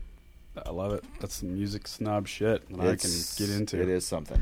Hey, this is a very random question, Josh, and I don't know if you'll be able to answer this. But me and you saw a show years ago, and I don't remember what the show was. I don't remember who the headliner was, but I've tried to think of who this band was for years. The opening band was so bizarre and like, I guess prog would be the word, but like really experimental and kooky and like circusy at points. And one of the guys literally had, put my water down. He had a wheel with spokes on it, and he was playing he would spin the wheel and have like a stick in the spokes. Yeah. Like make that sound. Does that ring a bell to you at all? No. You were there, and we were both looking at each other like, what the fuck are we watching? I may have been intoxicated. It's entirely possible. God damn it. I thought you might be able to know. I may not have cared, and I may have like walked out and... I'll never know who this band was. I'll never know. You don't know music That was one of the instruments. It was a mic'd up spoke. Mic'd up wheel. You don't remember the venue, though? I want to say it was like one of the weird venues at PSU, like where we saw Dead Prez. Man, I really want to know what you were talking about now. I might have even hated them then and would love them now. Yeah, I mean, we kind of hated them. Wouldn't that be we something? loved them. You know who we didn't like it when we first saw them was Far. I also hated the Blood Brothers, too. Yeah. That drummer's fucking cool, too. He is cool. Tony, something, what's his name? Something Indian, Pakistani. Yeah, that guy's a badass. All right. Let's move on here. That was a good drum segment. Every week, Josh, I do a movie pick of the week. As you know, I'm a huge movie buff. This week, I'm going to pick Hell or High Water. It's by the same people that did the movie Sicario. Have you seen that, Josh? Mm-mm. Dude, Sicario is hands down one of my favorite movies. This is pretty close behind it. Not as good as Sicario, but definitely good. I guess you describe it as like a modern Western. Story of two brothers who have to do some criminal shit I won't ruin the whole thing, but they basically they're forced to do some criminal shit to save their family for financial reasons, and it's based in like the middle of nowhere, Texas.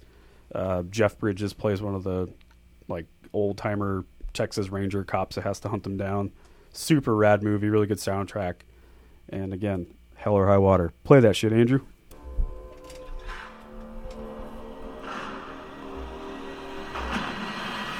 Come hell or high water, get the money to the bank on Thursday. Yeah. I will certainly Fuck yeah. watch that. Yeah, it's super good. Hell or High Water, check her out. And also watch Sicario, Josh. Let me know what you think. All right. We'll do a couple more things, Josh, with you, our special guest of the week. I have a Would You Rather, guys.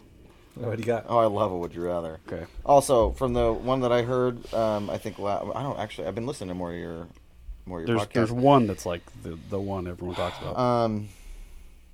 I really appreciated the pube sandwich or licking the ass of the 30 day cool. Yeah, that was an intellectual question. Now, what do you got? One thing you guys didn't really think about is that if you were deciding between just the pubes or the asshole, like whatever, you didn't factor in the balls and dick on your chin. So let's hold on. Or Back on your up. nose. The would you rather is: would you rather eat a pubic hair sandwich, a sandwich with a lot of pubic hair, or give a rim job to a bum that hasn't showered for 30 days? Jesus. By the way, that pubic hair sandwich is from that bum. Yeah, which I do like. Yeah, that's a nice little...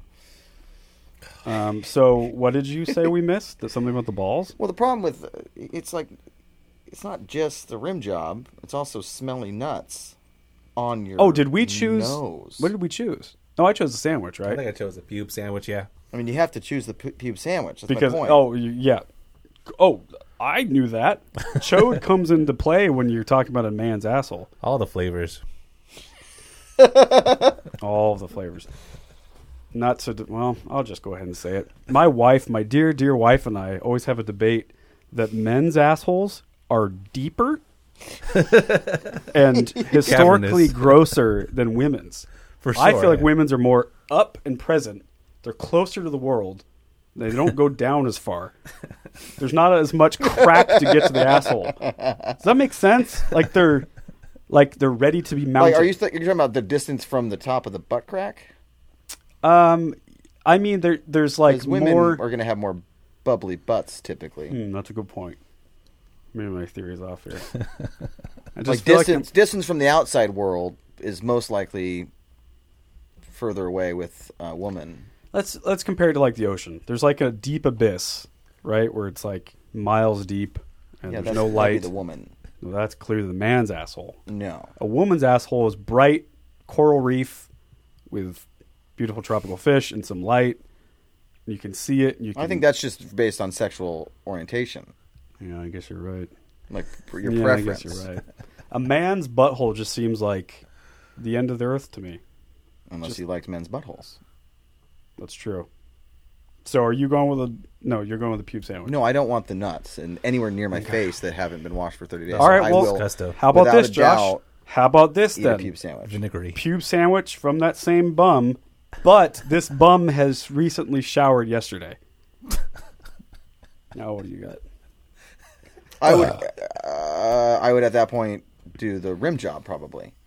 Oh. I would just get it out of the way. Now we're getting to know some. Think about, hang on a second. So, I guess you guys discussed like maybe that you could just slop on the mayonnaise or whatever to help kind of get it all down. Yeah, no matter what, there will be you get one tiny fucking hair in your mouth. Dude, or your throat. And it's over. It's like your life is ending. Your life is ending. You're not have to capable of doing anything but dealing with that. Oh, God. Like your throat's... like your throat's closing up. Imagine all of it being pubes. Like 600 pubes in your mouth at Can you one imagine point. shitting pubes? Like your poops. So at that point, I would choose the teddy bear rim coming job. out. I would just get it out of the way. I mean, if I had to choose one at that point, it was a clean butthole. Clean-ish. Yeah, I mean, clean, whatever. Okay. I don't know. God. Yeah, you know, hey, would I do it? First, No, there's no winner. I think I'd just do the pube sandwich still. I know. I think you just bear down. You do the pubes because I feel like there's less therapy involved. Okay, I put peanut butter, mayonnaise, pickle, and pube sandwich. Oh my God! Yeah, you can do that. We'll give you I got that. it. Oh. I got enough things masking that flavor. Okay. Now, did you hear the Would You Rather? This isn't mine for today, but we'll go back to one that Alan Ashcraft gave us. Make sure I get this right, Andrew. Would you rather... What is it? Would you rather would you rather have to watch your parents have sex every day for the rest of your life, or join in one time? Oh. That's the ultimate would you rather. That really is. That's that the ultimate one. stumps people, bro. I've heard my family have like debated this ad nauseum. I've heard grown-ups just like, well, have you considered this and have you considered that? You know, how long your parents lasted, you know? Well, you tell me. I mean, my thing with that, I guess, is that... Really think about this. Today, what did you do today? No, I guess here's my thing. At some point today, you would have I'm not going to drive over to watch it, but if every day there was something I was doing and they're like, all right, Josh, you got to come in. And there was like you know, they're going to go for, what, 3 minutes? Maybe. So I see it one time. Who cares? They can go for 30 seconds. I'm just saying. What does that have to do with it? Could be... Join in one time and it's done. I know. You're done. You get a free life after that. I know, but what does this mean when you suck join your dad's in? dick, you do whatever. Oh, God. Wait, did I just throw that in there needlessly? So it's like my thing is like you've Join seen it in. one time. At that point, like if it's like, you know, I take a shower every day. Yeah. Now I just like, I got to see that every day. Gotta watch It's my like, parents but fuck At least I real didn't quick. have to suck my dad's dick. Yeah. So is that what you're choosing, Josh? On microphone? As long as they came to me, I would watch my parents fuck every day for the rest of my life. There it is. There it is. Good job, Josh. All right. And let's do the would you rather for today. This is not as good. If I can open my phone. Can I think of a would you rather that would stump anybody? Okay. Joshua James Northcutt. Would you rather have to dive into a pool of snot once a day or always have to shower in your own pee? Disgusting mind. You want to read it again? By the way, look at that wave file on my lap. It's like a mountain. Gorgeous. Would you rather have to dive into a pool of snot once a day or always have to shower in your own pee? I mean, shower in your own pee, man. Sterile? Always? I mean, you're gonna have to. So what? The flip side of this is that you dive into. Oh, I guess once a day, yeah. A pool of boogers. Snot. And not just boogers, but yeah, like snot. God. Oh. That's disgusting, man. Okay, so here's. Is it your own? Is it your? Would it be like essentially your own snot? Yeah, well, we'll say it's your own snot and it's your own pee. Yeah, so I would dive into the snot every day, and then take a shower with real, just normal, clean water. Oh, so you're going to the snot? Yeah, I think I would. Let's- Because I'm assuming okay, you we'll don't get a shower after your pee shower, That's right. which means that you have to Yeah, spend yeah, every day of your life smelling like piss. That's and right. You're not gonna. That's way to use your brain, point. Josh. You're literally not gonna be able to do anything. You're gonna go far in life. That's a good way to use your brain. You're gonna get kicked out of everywhere. You're gonna get arrested at some point for just. Okay, let me switch it up. What if you had to dive into a pool with someone else's snot once a day I would still choose a snot. and someone else's pee? You still, yeah, I guess Yeah, I don't want to. yeah, I guess your reasoning sticks to that. All right. What about you, Drew? Yeah, you got to shower off the snot, so you jump into the snot. Okay, So you shower it off. you with can a real Plus, shower. also I was gonna might, go with like, pee at I mean, first. it might feel kind of cool. Say that again. Like, what's that place? Where you like, Like float Float up? Lab? Yeah, sensory Float- deprivation. something like that. You know, Yeah. You might just. Oh, this is great. like what are they So going to put you weightless. in? Like, what if you end up like having to travel? Like, like in the Alien movies or some shit? Like, Yeah. they're in that kind of substance. Yeah, like the Matrix or something. Yeah. Okay, what if the pool instead of snot, God damn it. it's cum? Bukkake. It's Literally someone on else's anything. cum. I mean, maybe other than shit. Okay, well, what about poo poo? Diarrhea poo poo. Yeah. 'Cause here's Liquidy the poo problem. poo. Dive While in- you could definitely clean off after reasoning that, you still are going matters. to be throwing up so much that you'll die. You could die. Yeah, it might. Also, be- yeah, you would just probably die because you'd be in. Yeah, that's okay. All right, pool snot. There we go. All right, Andrew, let's do some current events. Speaking of shit, Oh my God, have you seen this, Josh? Oh my god, it's so funny, dude. Oh, hold on. I want to play Good this on on her Instagram. though, man. Okay, so Good for her though, man. I forget the name of what's the name of the coffee. It's a Canadian coffee shop, Tom Hortons, something like that.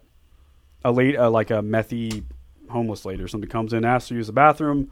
They say no because you have to be a customer to use the bathroom. She's freaking out. She's like, "Let me shit in your bathroom." Okay, like, yeah, no. Not good for her then. Fuck her. So she says, "Fuck you." She clearly, per the video, takes a massive poo-poo, a gross poo-poo on the floor, then picks up the poop and throws it at the barista across the counter, then grabs a napkin, wipes her ass with that said napkin, and then throws that at the barista, and then sort of just leaves. It's hardcore. Some chimpanzee shit. If you notice, there's people in the back just like, can you imagine being there? You hear this commotion, and then like, oh my god, she's taking shit. Tim Hortons, that's right. Damn. Weird, right? Oh, watching you see it hit the floor. Dunk. Oh, God. Damn it. I think my favorite part is actually when she's like, when she's cleaning up and her pants are still down. As you fucking leave. She's like yelling. Did they find that bitch? I assume so. Yeah. You would assume so. Well, that's the talk going around town right now. Lady throws poop at coffee shop is what you can find on YouTube. All right, what else you got, Drewski?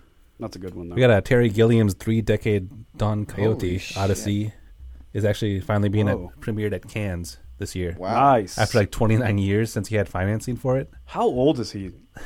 How old is he? How old is Terry Gilliam now? I have no idea. It's got to be 70 plus, I'd imagine. There's a rumor I've heard that there's a documentary about that movie, about the the most disastrous film set of all time or something. Yeah. It's crazy, but I guess he finally finished it. It's coming. It's premiering at Cannes. The door. It's hot as fuck. Did you hear about the Nine Inch Nails, the tickets, what they're doing for that? They're doing a physical world pre-sale only, which means you have to go in line and you get up to 4 tickets, but you can only purchase them in person. Really? Yeah, isn't that awesome? That is so great. I mean, it's a pain in the ass. It really is, but that makes what does that do? It helps with scalping and shithead people.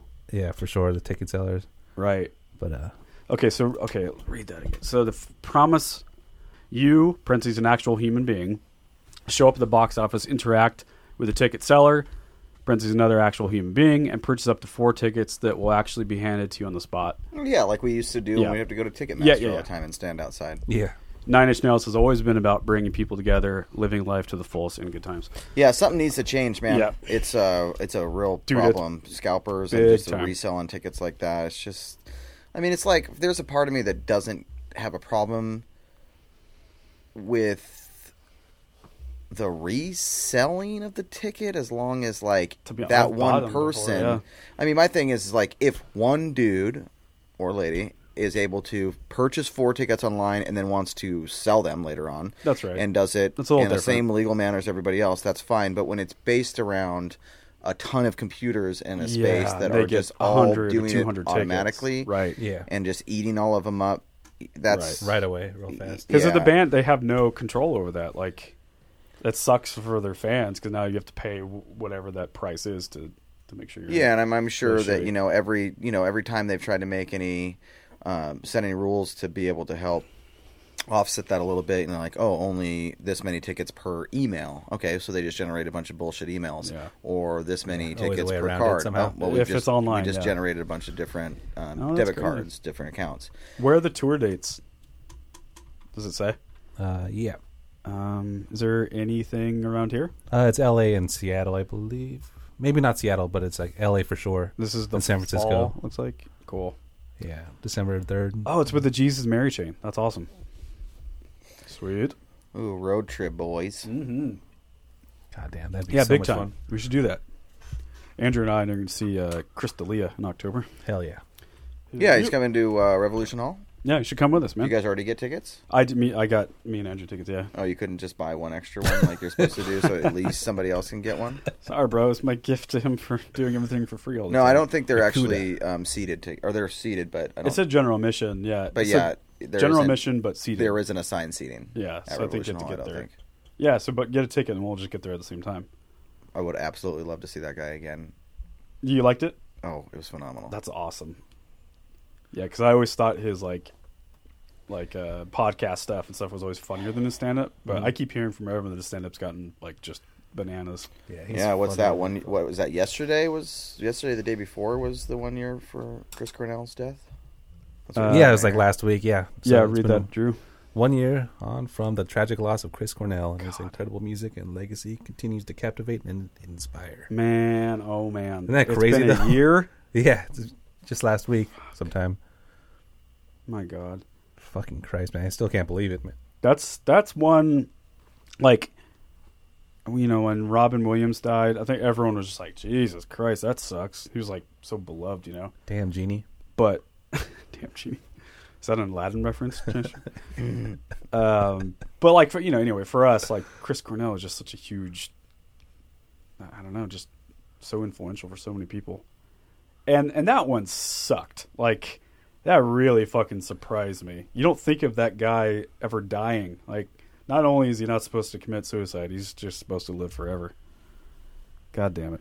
God fucking damn it. God that fucking one damn sucks. it, man. Were you the one that told me that, what's the guy from Linkin Park? Chester? Something? Yeah, That he died on the same day as Chris Cornell's death? on Chris Cornell's birthday. On Chris Cornell's birthday. And that is true?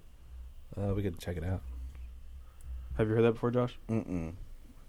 But oh yeah, you know, I do feel like I actually heard something kind of You see, that's along those crazy. lines. Yeah, what a Yep. bummer, man. Huge bummer. I'm not a Linkin Park fan by even a stretch of the imagination at all. But you know, that's one of those situations that's like with Chester. I know so many people that he was like a massive, massive part of their life. Yeah, a lot of people in the industry love that guy. And like a lot of it, yeah, I mean, I guess like the industry side of it, that he was just like a really, really, really great guy.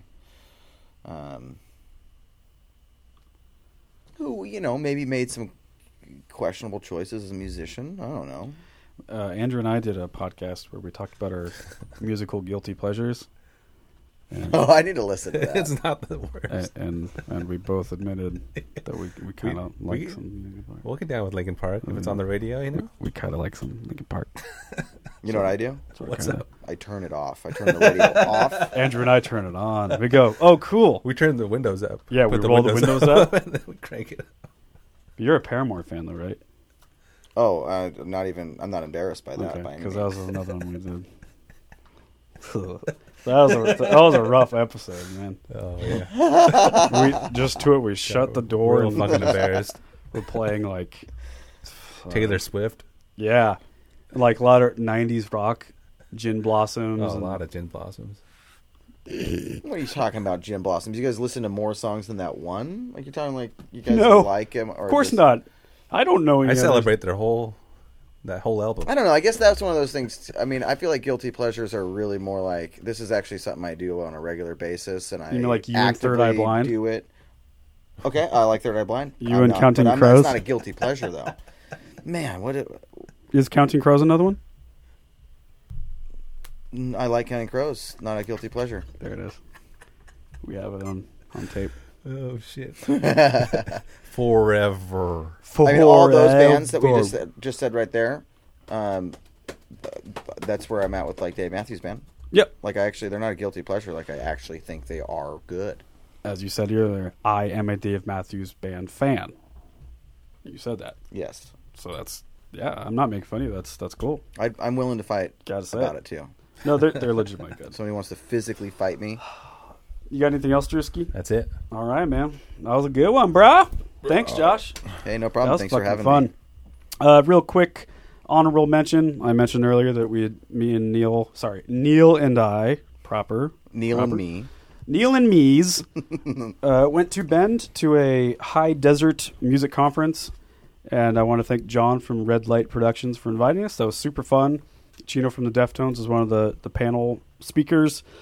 We gained a lot of connections and friends, and anyway, I just want to say that meeting Chino, it's so rare that your heroes actually live up to your expectations, and it proves that he still really loves music and he still loves talking to people about music. He wasn't snobbish at all. Like, he was just so kind and generous with his time. So a huge shout out shout out to that guy and the conference. We got any shows coming up, Drewski? Anything fun? June 2nd at Lovecraft Bar. Ooh, with Gonna get all dirty with Vibrisay? Vibrisay. Correct. Nice. Any updates on the Gentry? Same. Damn near done, man. Damn near done. Damn near done. 99% or some shit. Everyone go check out the new Shelter Red single. Just came out. Okay. Andrew Scorcher, dude. Andrew directed the video. I love it, by the way, Drew. Turned out great. In your face. In your face. Check it out. Homeboys of ours. Anything the world should know about, Josh? Tell the world quickly what you do for a living. I sell musical equipment. I work for Guitar Center. Yeah, but more than that. I mean, you're not just a clerk these days, right? No, I do a lot of sound. I don't do the actual installation myself, but I design a lot of systems for bars and churches and schools, stuff like that. And you've been with them for a long time. For 13 years. That's crazy. And Guitar Center years is like 400 years of noise. Right. I have a pretty high turnover rate. Yeah, my brain can't handle it some days, but, I can only imagine. still kicking. That's rad. Any musical projects coming up for you? I have actually something I've been working a little bit on my own that I hope to be able to finally finish at some point. I'm a long way away from it, but just my own stuff. Been taking drum lessons for the last 6 months, learning how to like read and write drums better, which is like a really, really important thing for me at this point in my life. I want to just be able to teach myself anything that I ever want to learn, which was a limitation, I think, for me before because I couldn't understand how to read it. So that's... And that'll help with the studio stuff you want to do, right? Yeah, exactly. Studio drumming. So that's like my big motivation right now. But yeah, no real projects in the works with anybody. Dude, you're a rad drummer. I need to see you play. Yeah, I play with Lauren Newman, LKN. She's nice. Local guitar badass shredder. She sure is. And we don't play often. It's been quite a while since we have played, but we're chatting a little bit about trying to get a show going. She is super fun to play for. That's awesome. Andrew actually came out to a show. Yeah, that was a killer show. Yeah. Yeah, that wasn't that long ago, right? No, I mean, that would have been like what? That Like was last Tom summer was here. at Dante's. Yeah, that's right. Yeah, last Cool. summer, I think. Awesome. So that's like the only actual like band I think I currently play for, if you can call it that. Mm-hmm. But yeah, just playing music with people's hearts sometimes. It's hard to get people in the same room, and people's lives change so much as we get older. And time. Tony and I got in this room and tried, and it was just a disaster. We're so Rusty. Yeah, I mean that's why it was though. Yeah. I haven't played really in like a year. Yeah. But yeah, well, cool, dude. Thanks for coming in. That was really goddamn fun. Absolutely, that was fun. We'll do another one for sure. Whenever you want. I've been thinking of like all the top. I mean, we could do top guitar players too. I mean, I know we're all drummers, but I would actually. Jesus, we could do that. If I could think of an idea Please that do. I could be a part of, I you would like to maybe not have a drummer discussion again, because I think that's basically run its course here. okay. In the 1.5 to 1. Oh, you don't want to 1 do 3/4 25 hour. volumes? I think your audience would really like that, Josh. Yeah, I would like to have an episode that I could come back for, and we have to have at least, and we have to plan for at least 5 would you rathers a piece. Ooh, shit. Intense. Ooh. 15 would you rathers between the three of us. Holy moly. That'd be pretty damn fun. Would you Dan Rather should be the name of that episode. All right. All right. Nailed it.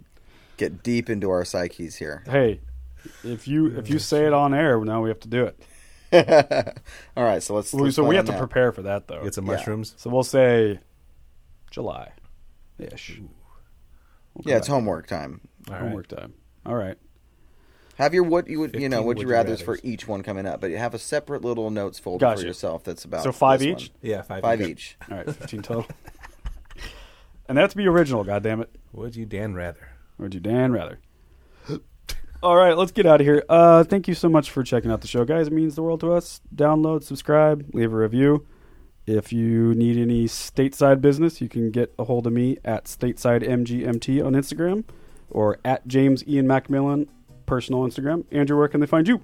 Don't mind if I drew on Instagram. Ooh, best Instagram handle in the West. Josh, do you want people to be able to find you? What do you got? Sure, I'm on Instagram. Cut of the North Josh. That's my second That's favorite CUTT Instagram. of the North Josh. At Cut of the North Josh. It's just a little play on my name. I don't know if you guys can figure that out. So is Andrews. It's Don't Mind If I Drew. Get it? It's like, don't mind if I do. Get it, guys? Anyone? Yeah. Woo! We got a huge guest coming up here. You know who it is, Andrew. I do. Bada boom boom. Psh. Gherkin my jerkin. Gherkin my jerkin. Coming up soon. We love you. We'll see you next time. Bye.